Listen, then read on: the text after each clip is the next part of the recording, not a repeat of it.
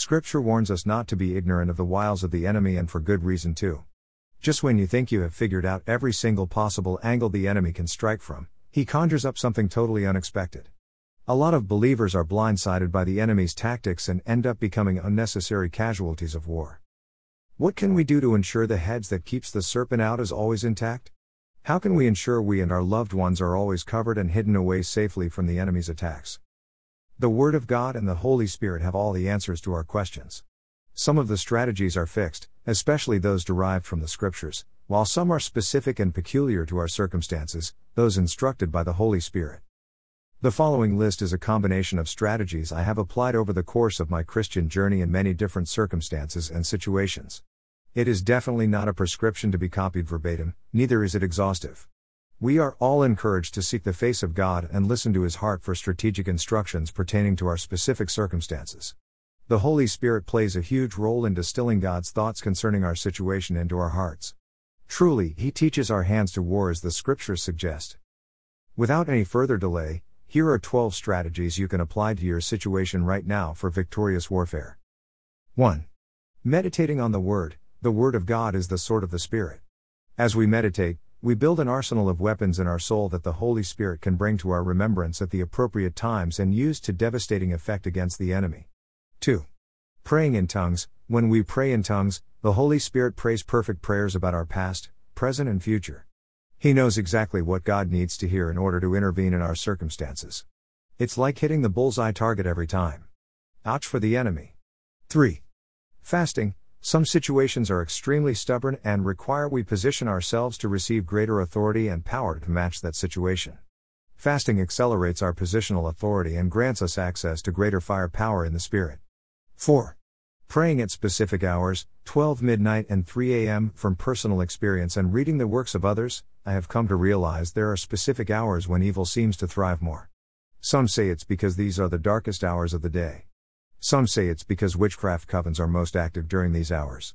Whatever the case may be, praying during this time frame seems to neutralize a lot of the effects of the works of darkness. It frustrates their efforts to a great degree. 5. Making prophetic declarations. Under the inspiration of the Holy Spirit, when we make prophetic declarations, we are speaking with God's authority and He backs it up with His power. Angels move at the sound of prophetic declarations originating from the very heart of God. 6. Taking advantage of the power of agreement prayers. When 2 or more are gathered in His name, He is there with them. Furthermore, 1 can put 1,000 to flight, while 2 can put 10,000 to flight. God releases great power when 2 or more believers unite their faith in the place of prayer. 7. Making prophetic actions as instructed by the Holy Spirit. Sometimes it is worth looking foolish for God. There are acts of obedience that moves the heart of God so much that He unlocks the heavens over people's situations and brings about a powerful breakthrough. Again, this is all done under the guidance of the Spirit of God who knows the mind of God. 8. Deploying prayers from the courts of heaven. The accuser of the brethren stands before God railing accusations against believers day and night. We have the greatest advocate in Christ Jesus, but if we frustrate Him by not participating in the court proceedings, then His hands are tied and the case would most likely be ruled in the favor of our enemy. All we need do is show up by pleading guilty and repenting of our sins and also asking Jesus to intercede and represent us before His Father. 9. Praise and thanksgiving. When all else fails, try praise. Something about praise touches God's heart so deeply. The Scriptures describe Him as being fearful in praises. It also says He inhabits the praises of His people. Finally, in Psalms, the Scriptures give us an insight into the spiritual dimension of praise and what it does in the spirit realm. It has devastating effect on the kingdom of darkness. 10. Pleading the blood of Jesus. The blood of Jesus has atomic power. It is like the nuclear bomb of the spirit realm.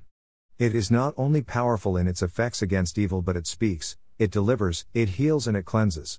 The enemy has no choice but to pass over the life of any believer who has correctly applied the blood to their lives by faith. 11.